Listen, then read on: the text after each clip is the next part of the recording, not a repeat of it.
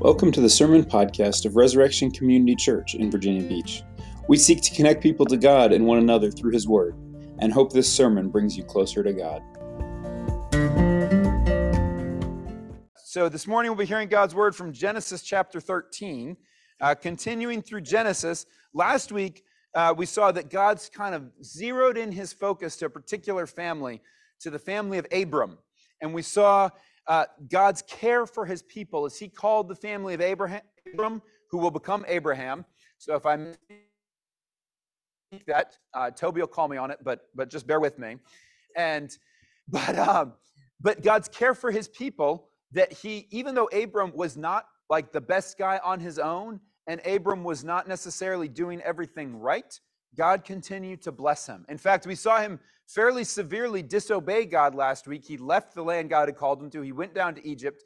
He put his wife in danger to save his own skin, not clearly thinking anything of her, just thinking of what he could get out of it. But God blessed him. God protected him, and God blessed him and sent him back to the land. And so that's where we pick up the story this morning in Genesis chapter 13. So as I read Genesis chapter 13 this morning, I want you to think, who is this God? Who is the God that is described here in Genesis chapter 13? So Abram went up from Egypt, he and his wife and all that he had, and Lot with him into the Negeb. Now Abram was very rich in livestock, in silver and in gold.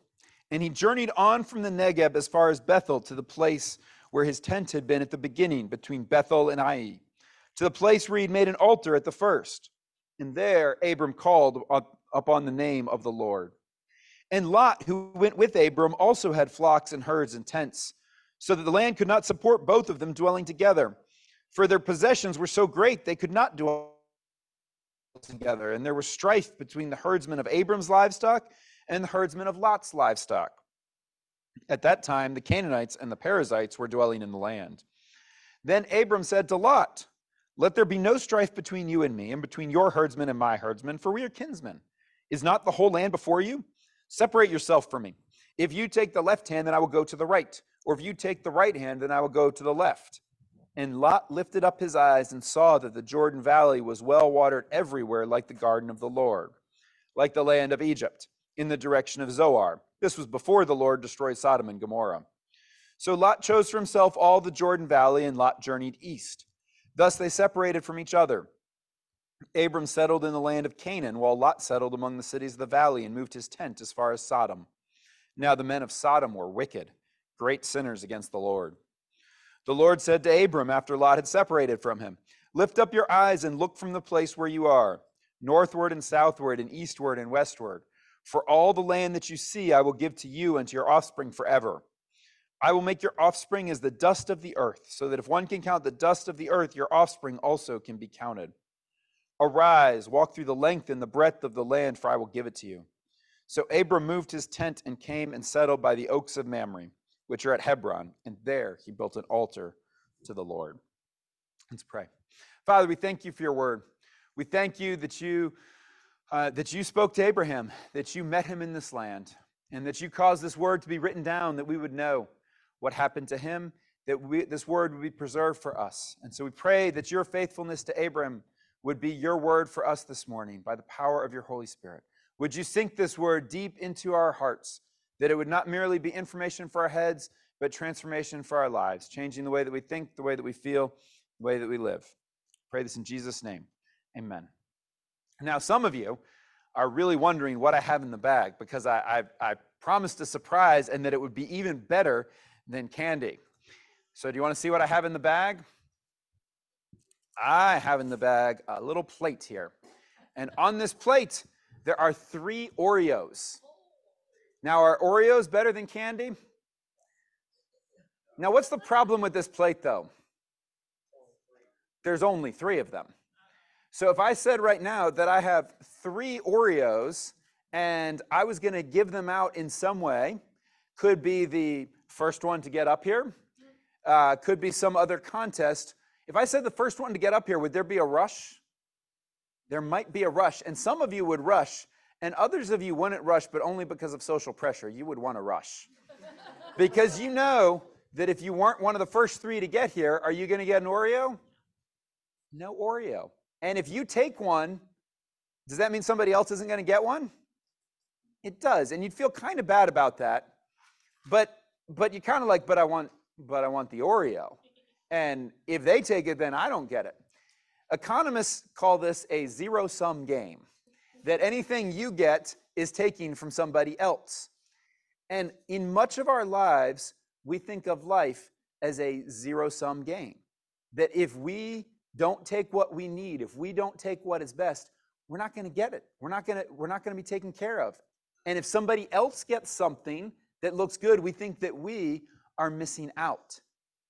And so as we look here in Genesis chapter 13, what we see is that we have 2 characters, right? We have Abram and Lot. And if you remember, which is a small detail to remember, so it's fine if you don't, or if you weren't here for it, Lot is Abram's nephew. And he has been traveling with Abram and with Abram's family as they left from Ur, their homeland, because Lot's father had died back in Ur. And so he went with his grandfather Terah, he went with his uncle Abram, and he had been traveling with them on land of Canaan. So Lot is Abram's nephew. He's a fine guy. He's, as Abram says here, he's family. But they both become very rich. And so Abram, being the older, the more in charge, says, look, let's separate. Let's each take our own place so we can have plenty of land. And what place does Lot take? He looks up and he sees over here in the land of Canaan, modern day Israel, west of the Jordan, between the Jordan and the Mediterranean. I've never been there, but I'm told, truthfully, it's not a great land. It's kind of rocky and hard to grow stuff there. It's a desert. And to the right, he sees the Jordan Valley, which is all full, is lush and green. And Lot's like, I'm going to take that one. I'm going to take the Jordan Valley. And so he's like, I only see 3 Oreos on the plate, and if I give them to you, Abram, then I'm not going to get any. So I'm going to take the good land, and Abram, you gave me the choice, and I chose. See, Lot's like, I got to look out for myself. And we can see, it doesn't say like Lot was a bad guy, but we can tell, right? Because one, he took the better land for himself, and it mentions specifically Sodom several times here, that Sodom is not a good place. And so Lot went to live among the people of Sodom because it looked better for him. And we can look at this and we can say, Lot, don't do that. That's bad. But we kind of know if there's only 3 cookies on the plate, then, but what if I don't get a cookie, right? So you got to take it for yourself. But what is the God here? Who is this God? What does he do for Abram? Abram has no concern. Abram has flocks, he has herds, he has the blessing of God. Because the message of Genesis chapter 13 for us, the underlying story of this, is that God owns the whole earth. And because God owns the whole earth, this is not a zero-sum game. There are not just 3 cookies on the plate for 40 people to grab at. In fact, there are boxes and more boxes and more boxes of cookies. So we don't need candy, we need Oreos today. Because this is the abundant blessing of God for us, is that we have boxes and boxes of Oreos. At least, for the child and for the child at heart. But the abundant blessing of God is that he owns the whole earth. And we see that here in the text. You can miss it, but look at verse 15. For all the land that you see, I will give to you and to your offspring forever. And just think about that for a moment. If God says, I will give you the land, what does that imply about God? It implies that he owns the land. He has the right to give the land. Even though it's already mentioned the Canaanites and the Perizzites were already there. So you might think, well, this is Canaanite and Perizzite land. And God is saying, no, this is my land. I own the whole land, and I will give you what I will. And I will bless you how I will. And so what that means is that in God's economy, since God owns the whole earth, we do not just have 3 Oreos on a plate. It is not a zero-sum game. that if God owns the whole earth, he can do whatever he wants with it. He has all the resources that we could need. And so when we see other people being blessed, it's not taking away from our blessing. If we don't reach out and get what we want to take care of ourselves and control things for ourselves, it doesn't mean we're going to miss out, because God owns the whole earth. And so that means we here, this week, we get to say, yes, be like Abram. Last week, it was not so much be like Abram last week. But this week, Abram is a good guy.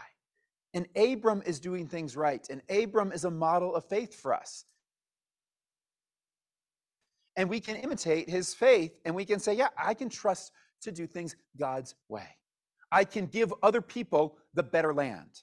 I can give other people the better blessing.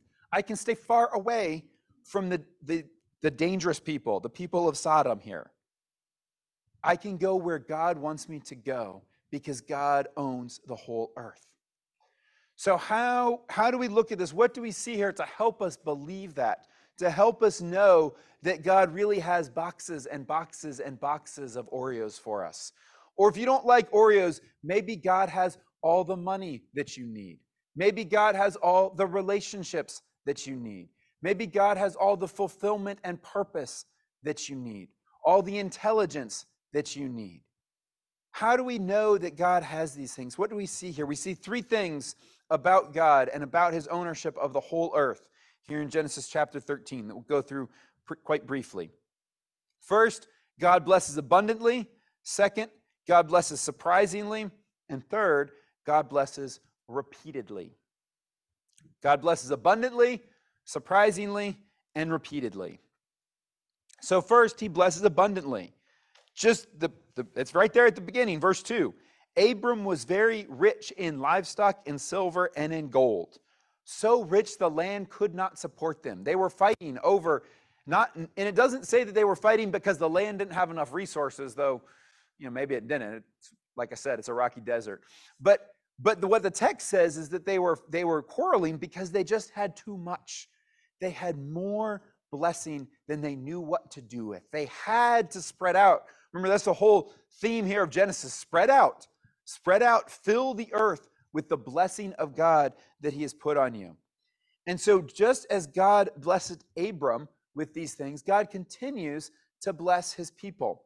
And there's a beautiful picture of living in the abundant blessing of God a little bit later in the Old Testament. I find this fascinating, that in Deuteronomy chapter 14, God is giving instructions to people through Moses for when they enter the promised land and things they're supposed to do there. It's Moses' last speech before they enter the promised land.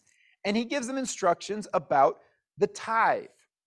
Tithe is you give 10% of all of your crops to God, the first 10%. This is what he says: you shall tithe all the yield of your seed that comes from the field year by year. But, so you think, okay, I have to give up. I have to sacrifice 10%. But this is what God says about the tithe. Before the Lord your God, in the place that he will choose to make his name dwell there, you shall eat the tithe of your grain, of your wine, and of your oil, and the firstborn of your herd and your flock. So the giving of the tithe to God was an act of celebrating God's abundance. They were just supposed to eat it. It's a party. I told you I like parties, and that the church can sponsor parties because we have the abundance of God. And this, it's even better. If the place you go is too far for you to carry the tithe, you can't carry your grain and carry your flocks there to the place where you're supposed to party all together. Turn it into money and bind up the money in your hand and go to the place the Lord your God chooses and spend the money for whatever you desire. Oxen or sheep or wine or strong drink, whatever your appetite craves. This is the command of God, to take a tithe, a tenth of all that he has given you, and go and eat it in a feast. It is the blessing of abundance, to know that God, it's an act of faith, to celebrate, to not hold on tightly for a rainy day, not hold tightly because is this the right way to use it, to give this or spend this or enjoy this? God says, no, I will bless you abundantly. So what does this mean for us? What does it mean to be the people of God? It means our lives should be characterized by abundance, that we are celebrating. We are generous with our money. We are inviting people to feast together. In this tithe here, they also took their tithe, they celebrated, and they invited to eat with them the Levite, because he has no portion or inheritance with you, and the sojourner, the fatherless, and the widow who are within your towns shall come and eat and be filled. It was a party for all, because God has enough for everybody. He has enough for you to enjoy. He has enough for you to share. So Abram could look out on all his flocks and all the land and say, Lot, take whatever you want, because we have plenty.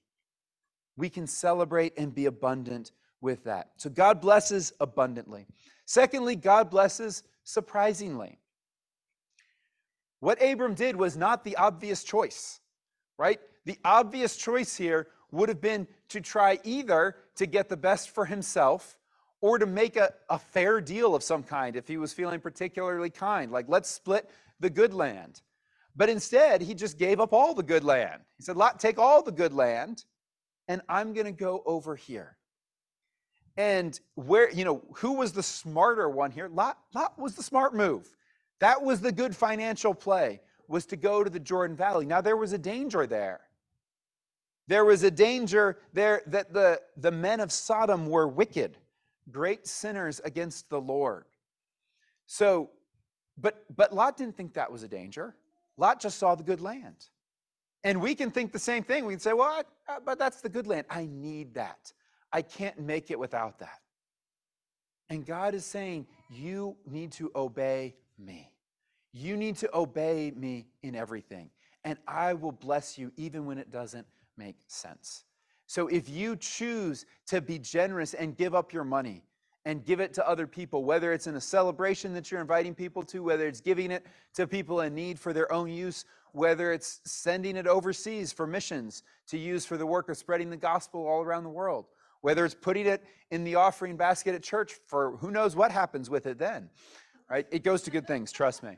But if you are acting in surprise, if you are doing things to obey God that don't feel like they make sense, God will continue to bless you in surprising ways. You say, I don't know if I give this up, how God will provide. We don't know. There's a great story that I love. I've probably quoted this story before. I know I've talked about Brother Andrew before. Brother Andrew, who is known as God's smuggler, who took Bibles behind the Iron Curtain back during the Cold War era to encourage the church there. But before he started doing that, he was a missionary in training at a school in Glasgow. And he had no money. He went with no money. He had no money. The school had no money. Nobody had any money. And his whole life his whole time there was just an exercise in faith. And at one time, he tells the story of how he really needed something. He learned kind of make do with stretching his toothpaste and stretching his food and all these kinds of things. But he needed to renew his visa, or he couldn't stay in the country. And he needed a shilling to send a letter to London that day to renew his visa. And a friend he had made down in the slums came up the hill to where the school was and asked him for money. And he's like, trust me, I have no money. And as he's talking to this guy, he looks down at the ground and he sees a shilling on the ground. And he's standing there and he's having this dilemma, like, what can I do? Like, I need the shilling. This guy, he's going to go and take it to the pub and drink. But he's standing there and he's like, it's just not right. I am God's servant and he wants me to be generous. And he reaches down and he picks up the shilling. He's like, look, here, I have this. And he gives it to the man. And the man walks down the hill and he's like, what am I going to do? But he says he has a lightness of heart. And as he turned around, the mailman comes up. And the mailman had a letter that day. And in it was a whole pound, which is a lot more than a shilling.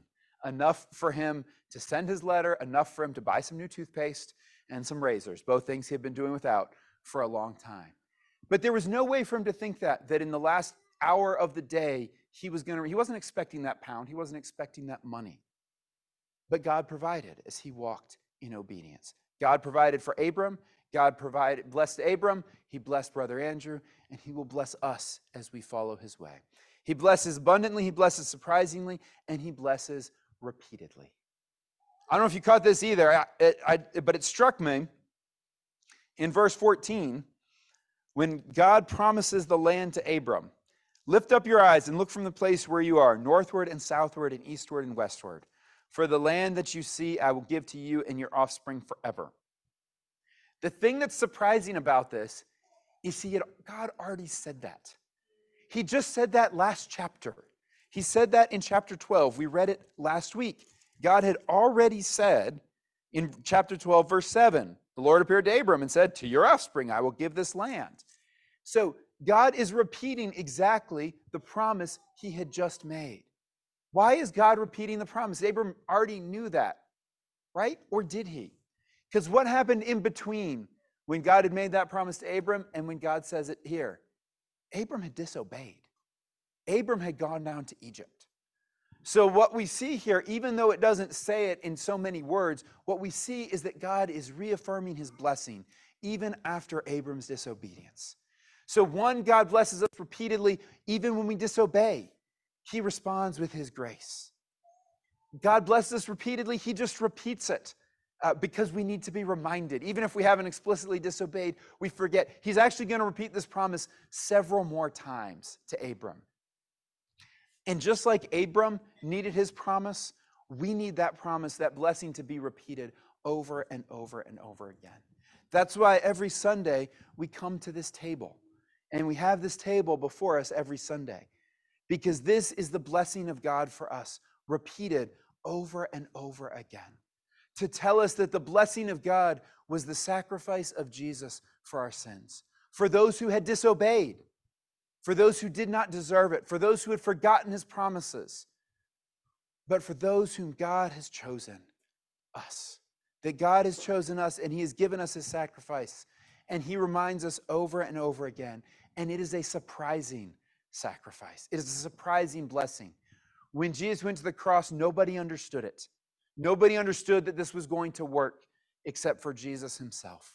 Satan didn't understand it. Satan rejoiced that night. Satan rejoiced and the disciples quaked. And yet in the surprising blessing of God, the death of Jesus was life for the whole world. And so he repeats that blessing to us every Sunday as we eat and drink. And it is a repeated blessing. It is a surprising blessing. It is an abundant blessing.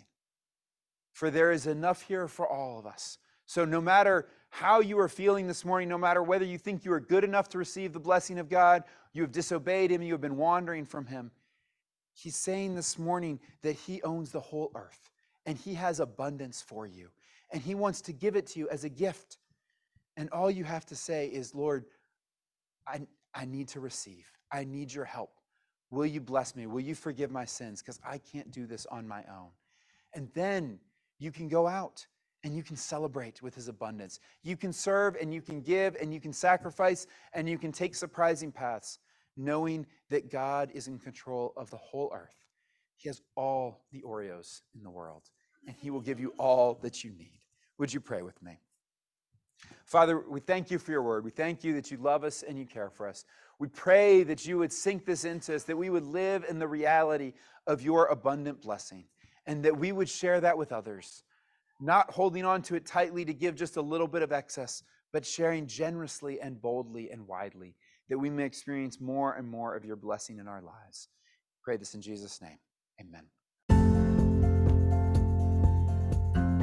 Thank you for listening to this sermon podcast from Resurrection Community Church. To learn more about our church and how you can connect with God and others, please visit resurrectionvb.org.